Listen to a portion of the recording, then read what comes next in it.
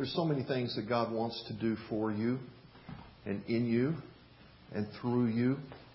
And sometimes we just have a way of sabotaging that because our heart gets kind of sideways. It gets kind of messed up.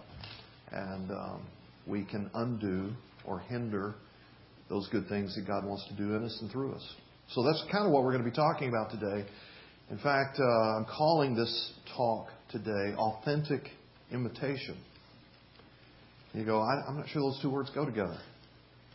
And obviously in our culture and in our day, we tend to think about imitation as something that is kind of a cheapened, reasonable facsimile to the real deal. And here's the big idea of what we're going to be talking about today. That when we imitate Christ, when we begin to take on the life that He lived, we become our most authentic selves.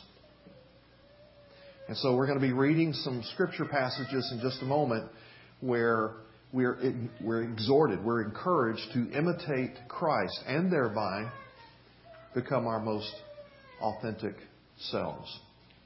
So we're going to be doing that as we look in the New Testament at the book of Ephesians. And if you're not familiar with the Bible and you have one with you, we'd encourage you to open it up, table of contents, find the book of Ephesians. It's near the end of the New Testament. And turn to chapter 5 in Ephesians, and you'll begin to be ready to read along with me in a moment. I'm going to read 21 verses. There's a lot of verses we're going to look at today. You're thinking, oh my gosh, this is going to be an hour-long sermon. No, it won't be that long. But we do have a lot to think about, and we're going to try to do that as quickly as we can, so you're going to want to think as quickly as you can. All right? So this has been kind of a remarkable week. We have had a lot of birthdays in the church family over this past week, and I wouldn't dare even begin to name you. A, I don't want to embarrass you, and B, I don't want to embarrass myself by forgetting one of the names. But just in the last week, we've had several Meadowbrook birthdays, and I hope that you had a good time. I hope it was a special day. I hope that some people that you care about expressed what you mean to them. That's kind of the things that we typically do around birthdays. Some of us handle birthdays better than others, right? I'm one of those people that doesn't handle birthdays very well. And the older I get, the worse I do with it. So a long time ago, I turned 50. And yeah, thanks for that laugh. And so I remember well when I was approaching my 50th, I told Sherry, I don't want to have a birthday party. I don't want to think about that birthday. I don't want any kind of acknowledgement from anybody. Don't say anything that my birthday is coming up. And the next thing I know, some friends were having a birthday party for me. And so it was great. We had some friends open their home. They prepared a meal. There was about a dozen people. We all sat around the table and had a meal together. And they brought cards, some of them funny, some of them meaningful, little gifts, had cake, had ice cream. That sounds like a wonderful time, doesn't it? It was pitiful. And part of the reason is because my mentality is just so grief-stricken that I'm an old dude now. I had a hard time with 50. I really did. I enjoyed thinking about myself as a young guy. And now I don't think about myself as a young guy. Like, wow, you're old. And so I struggled that entire night. And you know what happened? And I hope it didn't happen for everybody else, though sometimes that just kind of oozes out of me and it affects everybody else. I hope they had an okay time. But I was absolutely sucking the joy out of my life because of my attitude. Because I had not kind of recognized and realized how blessed I am, how many good things God has done for me and in me and through me, and how many of you are so special and near and dear to me. I couldn't get my head wrapped around what was right. All I could think about what was wrong or what I was losing. And I absolutely sucked the joy right out of the very good life that I am blessed to have. Do you ever do that? Do you ever have blessings in your life? God being good to you. Other people being good to you. And you deal with that. You handle that in such a way you suck the joy right out of it. Or am I the only one? Well, that's kind of what, amen, I'm the only one. Thank you. Okay. That's kind of what we're going to be getting into today when we look at the text. But before we look at the text, I want you to see where Paul's coming from. Because here are some of the good things that God has done for you. And we've been, for those of you that are new, we've been going through the book of Ephesians for several weeks now. Just in the first 3 chapters, here's what we found out that God did for us. Here's what we found out that God gave us. Here's what we found out that God has tried to bless us with. We're told in chapter 1 that He redeemed us. In other words, we were kind of like throwaway, discarded, messed up, screwed up people. And He said, no, I want that person. And He spent this exorbitant price to buy us back from fallenness so that we could be near and close to Him. And He did that in the sacrifice of Christ. He redeemed us. He forgave us. Now, forgiveness is not free to the one that does the forgiving. It's free to the one that receives the forgiving. And God paid an extremely high price to forgive us in the death and the sacrificial loss of life in Jesus. He has redeemed us. He has forgiven us. And chapter 1 tells us He has adopted us. Now, we have friends in the family here, right, that open their home and open their hearts and open their lives to foster kids and kids that need adoption from time to time. And we have the opportunity to meet them when they come to church and kind of befriend and bless and pray for and so on like that. And some of us have a little exposure. Some of us have a lot of exposure about what it means to not belong. To be not desired, not wanted. And everybody on the planet is like that, except for God pursuing us and wanting to adopt us. He wants you to be His son. He wants you to be His daughter. And Paul says these are the good gifts that He gives us. He buys us back from our waywardness and redeems us. He forgives us of all the messes that we've made. He adopts us as His sons and His daughters. And then He reconciles us with Himself. The Bible says we get so sideways with God. We get so screwed up. It's like we're His enemies. And as He forgives that, He reconciles us to Himself. We can have friendship. We can have relationship. We can be up close and personal with Him. What a good gift. And He seals all that within us by His Spirit. You say, how do you know that you have a connection to God? How do you know that He is transforming and saving your life and that someday you'll go to heaven?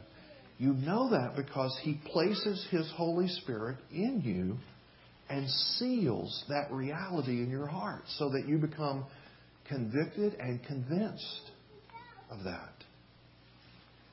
What a good gift. And then he continues to do this kind of revealing thing. He shows you more and more about who He is. He shows you more and more about who you are. He shows you more and more about what this world and what this life is about, what the life to come is about. He just keeps opening up new mysteries and new chapters and allowing us to see things that we wouldn't be able to see otherwise. And as if Paul just couldn't wrap it all up, he just said, and by the way, He just does more than you can ever ask. He does more than you can ever imagine. So happy birthday. You know, it's just like he just keeps giving gifts and giving gifts and giving gifts. But if you're anything like me, you have those times in your life, you have those seasons in your life where you get a little sideways with that and you just kind of suck the joy right out of all that. You miss the celebration and the goodness. And here is a primary reason why, and this is what Paul's going to get at, that we're going to read in just a moment. It's called idolatry.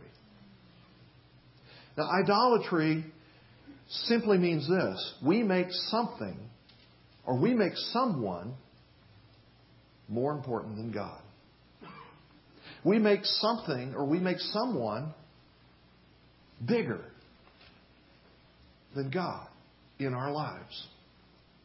So, for example, with my little birthday deal many years ago, I was making youth. And I was making all that goes with youth in that moment bigger than God. And I had kind of made an idol out of the whole age thing on my own birthday. And so I was kind of like screwing up the whole thing because I was getting sideways around idolatry. And we can do that about anything. We can do that about anyone. And what Paul is going to say is that we especially do that around, and this is because this was the issue in his day, we do that around sexuality. We make it way bigger, way more sensational than what it truly is. But I'm getting ahead of myself. So we're going to do a little reading, and hopefully you've been able to find the text in your Bible. And we'll pick it up in chapter 5 of Ephesians, beginning with verse 1. Paul says, "Therefore, be imitators of God as beloved children. Walk in love as Christ loved us and gave Himself up for us, a fragrant offering and sacrifice to God." Verse 3, "But sexual immorality and all impurity or covetousness must not even be named among you." There must not even be a hint of that, as is proper among saints. "Let there be no filthiness, nor foolish talk, nor crude joking, which are out of place. But instead, let there be thanksgiving. For you may be sure of this, that everyone who is sexually immoral or impure, or who is covetous, that is, an idolater, has no inheritance in the kingdom of Christ and God." This is a big deal. "Let no one deceive you with empty words. For because of these things, the wrath of God comes upon the sons of disobedience. Therefore, do not become partners with them. For at one time you were darkness, but now you are light in the Lord. Walk as children of light. For the fruit of light is found in all that is good and right and true. And try to discern what is pleasing to the Lord. Take no part in the unfruitful works of darkness, but instead expose them. For it is shameful even to speak of the things that they do in secret. But when anything is exposed by the light, it becomes visible." Verse 14, hang with me. "For anything that becomes visible is light, and therefore it says, 'Awake, O sleeper, and arise from the dead, and Christ will shine on you.' Look carefully then how you walk." It's kind of like what Jerry sang a moment ago. Guard your heart. Be very careful. "Not as unwise, but as wise. Making the best use of your time, because the days are evil. Therefore, do not be foolish, but understand what the will of the Lord is. And do not get drunk with wine, for that is debauchery, but be filled with the Spirit, addressing one another in psalms and hymns and spiritual songs, singing and making melody to the Lord with your heart, giving thanks always and for everything to God the Father in the name of our Lord Jesus Christ, submitting to one another out of reverence for Christ." A whole lot there. And we're going to move quickly, and hopefully God will do something important in each of us. So as we get started in what Paul is saying in the text, he says, here's how you're able to be authentically the imitation of Christ. He exhorts us to imitate Christ so that His authenticity becomes your life. Now, how do you go about imitating Christ? He highlights that in primarily two ways. And you'll see, beginning in verse 1, he starts with the word therefore. Therefore always means what? That means you look back to see what he is concluding about. So if you look at the immediately preceding verse, chapter 4, verse 32, he says, "Therefore, imitate Christ in this way. Be forgiving as Christ is forgiving." And then you move forward to verse 2, and he says, "And love one another like Christ loves you." So here's how you go about imitating Christ and developing the authentic life that Jesus is in you. You primarily do that by practicing forgiveness, practicing love. forgiving others, loving others. Now, I want to be careful that we get what he's talking about in the fullest sense, in the fullest nuance. How many of you have read the old book by Charles Sheldon, In His Steps? Several of you? Okay, not as many as I thought. Maybe 35% of you, 40%. This book came out around the turn of the 20th century, and it became very, very popular, bestseller for a lot of years. And then around the turn of the 21st century, 100 years later, it became popular all over again. And if you don't know why, how many of you know the little initials WWJD? You remember the little bracelets that everybody had, WWJD? What would Jesus do? All of that came out of this book, In His Steps. Charles Sheldon tells the story, real briefly, about a church that showed up on Sunday just kind of minding their own business, kind of like today. And they were going to, kind of go through the things you always go through on a Sunday or whatever. And a guy who was really down on his luck, really having a hard time in life, showed up. And nobody paid him much attention. Nobody kind of engaged him. Nobody kind of made themselves available to make a difference in his life in any kind of way. And he left. Church was over. Everybody left. The next day, news went across town that very guy had died. And the church was kind of traumatized by that because many of them recognized he was right here in our midst and we didn't do anything. And so one of them came up with the idea, you know what?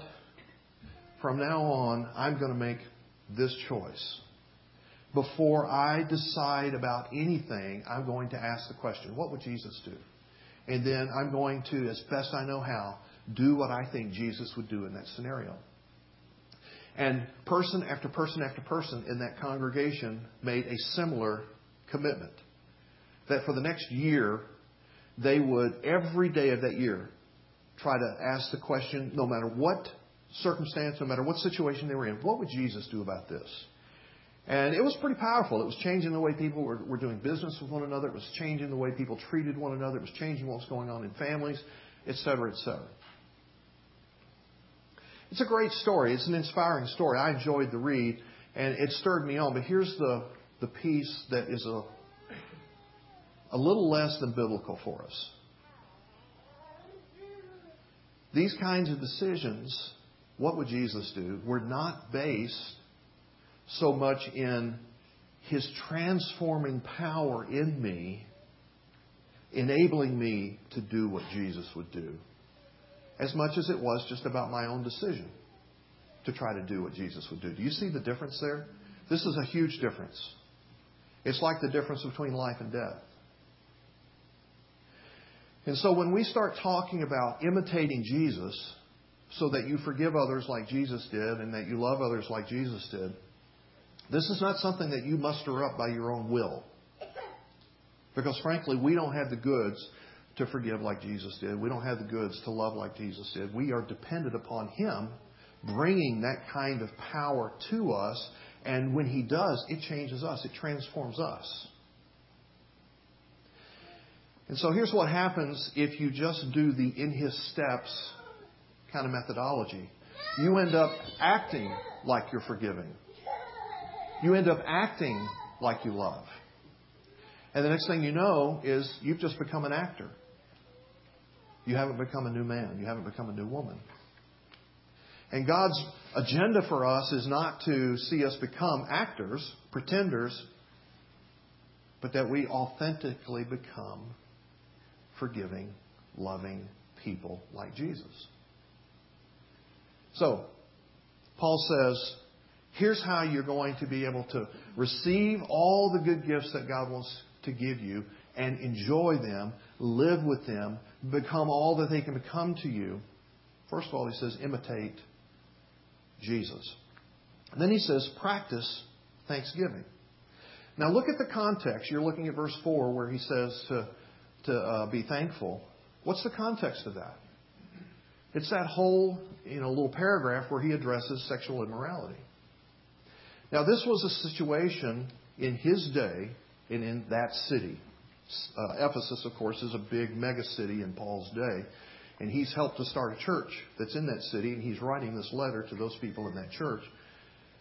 And so you might have to use your imagination a little bit. Can you imagine a place that just like over-sensationalizes sex? Can you imagine a time and a day where like sex is everywhere? It's in all of the entertainment. It's all over the news. It's stuff that people talk about all the time. If you can imagine that kind of scenario. That's what Paul was facing. And so he says, don't even let sexual immorality be hinted. Not even a hint of it around your life. Why? Because it breeds a discontentment. Pardon me while I wet my whistle. And when you breed that discontentment, you begin to long for something more than you long for God. And it stirs what the Bible calls covetousness in you. To covet something is to desire it intensely. To kind of get fixated on it. To even become obsessive about it. So it's all you think about. It's all you talk about. You kind of arrange your life and your activities all around it. And he says, guard your heart against sexual immorality because it will lead to covetousness, which is, what did he say it is? Idolatry.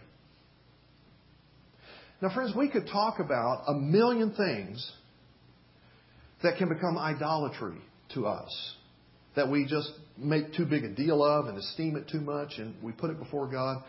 But in this case, Paul chose to illustrate the point of idolatry and covetousness with sexual immorality.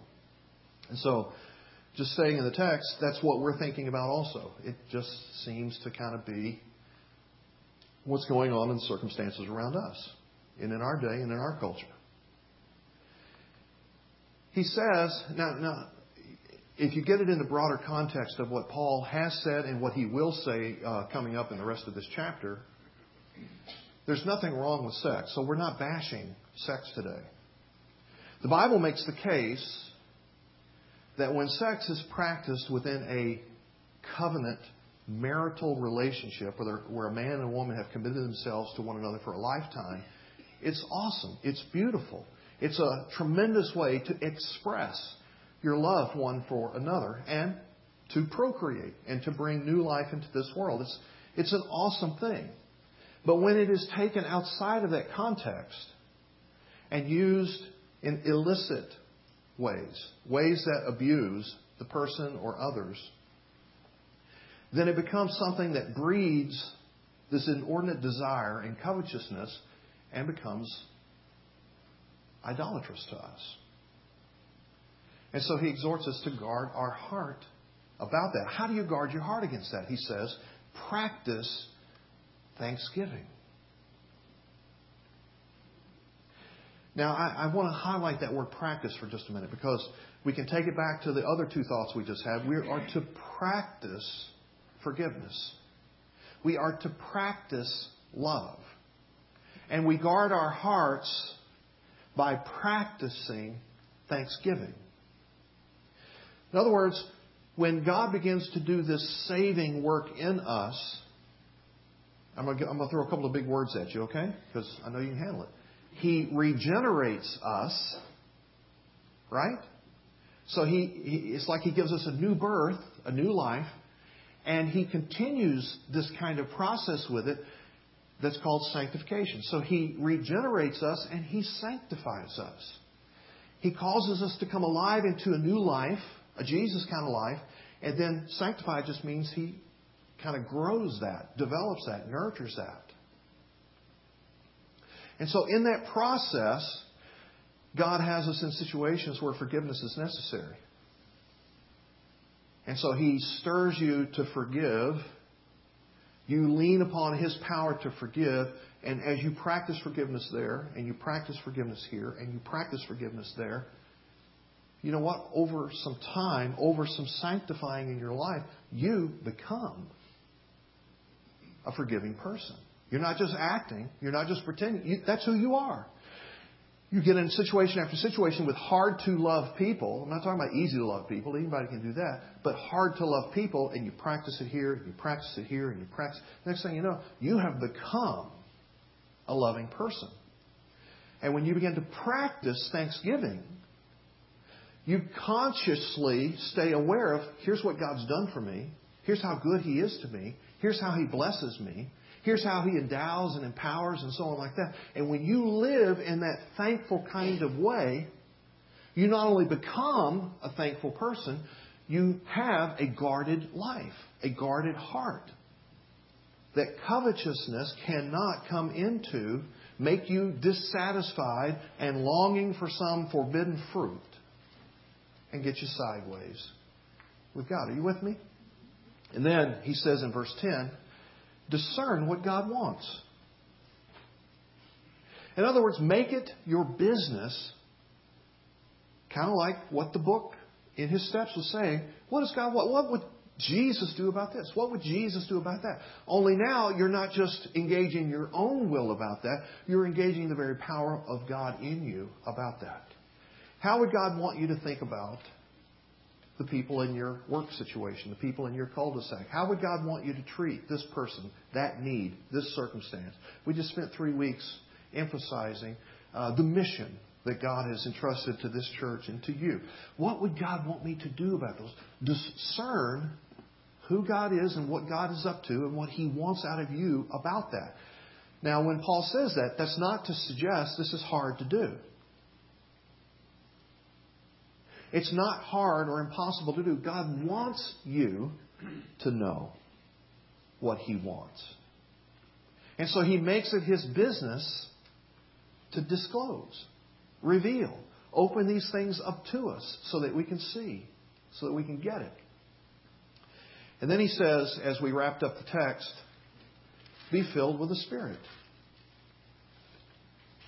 How is it that you become an authentic imitation of Christ? So that His real life becomes your real life. He says, imitating, practice thanksgiving, learn to discern, and be filled with His Spirit. Actually, the verb tenses in the ancient language means this: continue to be being filled. It's not something that just happens once, way back when you have a religious moment or a spiritual moment. But it's something that continues day after day after day for the rest of your life, where He freshly just fills you with Himself, freshly fills you with His power and His wisdom and His grace and His patience and so on like that. It's just this constant flow in you, through you, out of you, and you become this great blessing to others because of His filling in you. Now notice how he clarifies what this filling is like. Because there's a lot of, strange ideas out there about what it means to be full of His Spirit. All right? So he clarifies that by contrasting it with being filled with something else. And what did he say? Be full of the Spirit, be filled with the Spirit rather than with wine. Now, I think this is so interesting that he would contrast the Spirit with what we sometimes refer to alcohol as spirits. Isn't it interesting that somehow we began to refer to alcohol as spirits? And that's because they have a very similar kind of impact upon us. When we begin to be filled with one or the other, it has a strong impact on us. And oftentimes through us. Right? And so when you think about being filled, it is kind of this passive idea where alcohol is doing something to us, or God's Spirit is doing something to us. But it's also kind of a cooperating with it. We kind of lean into what that filling is doing. So when it comes to alcohol, suddenly when certain quantities of it get within you, when you're filled, it begins to impair what you see, how you see it, how you engage it, so that you can even become kind of deadly at that point. That's why we say we make it illegal that you can even get behind the wheel of a car when you have been filled with alcohol, because it can be deadly. You can hurt people, you can hurt yourself when you have been filled with alcohol in that kind of way. Similarly, but different. when you are filled with His Spirit, it doesn't impair as much as it empowers. And it doesn't work ill or deadly kinds of things as much as it works life and blessing. And so when you are filled with His Spirit, again, it affects what you see, but now you're seeing things like God sees things. It affects not only how you perceive things, but you begin to perceive it the way God does. It not only allows you to see need the way that it is, but you care about that need. You have compassion. You feel about that need the same way that God does. And so this becoming authentically like Jesus is dependent upon our being filled day after day after day after day by His Spirit. And that leads us to, what are you going to do with what we've been thinking about in these moments? You see, what we've said from the beginning is this. This is all dependent on God redeeming you back from waywardness, reconciling you to Himself, adopting you as His son or daughter, saving you from your sin. Would you believe that? Would you say, you know what, I think maybe I get that. I want to trust Him. I want to have that kind of faith. I want Him to be in my life in that kind of way. And friend, I want to encourage you to use the little connection card thing that I referred to earlier in the service as kind of a tool with which you can respond to God. On the back side of that, there's a little place that says, I'd like to have that kind of personal relationship with Jesus. If that's where you are, would you check that?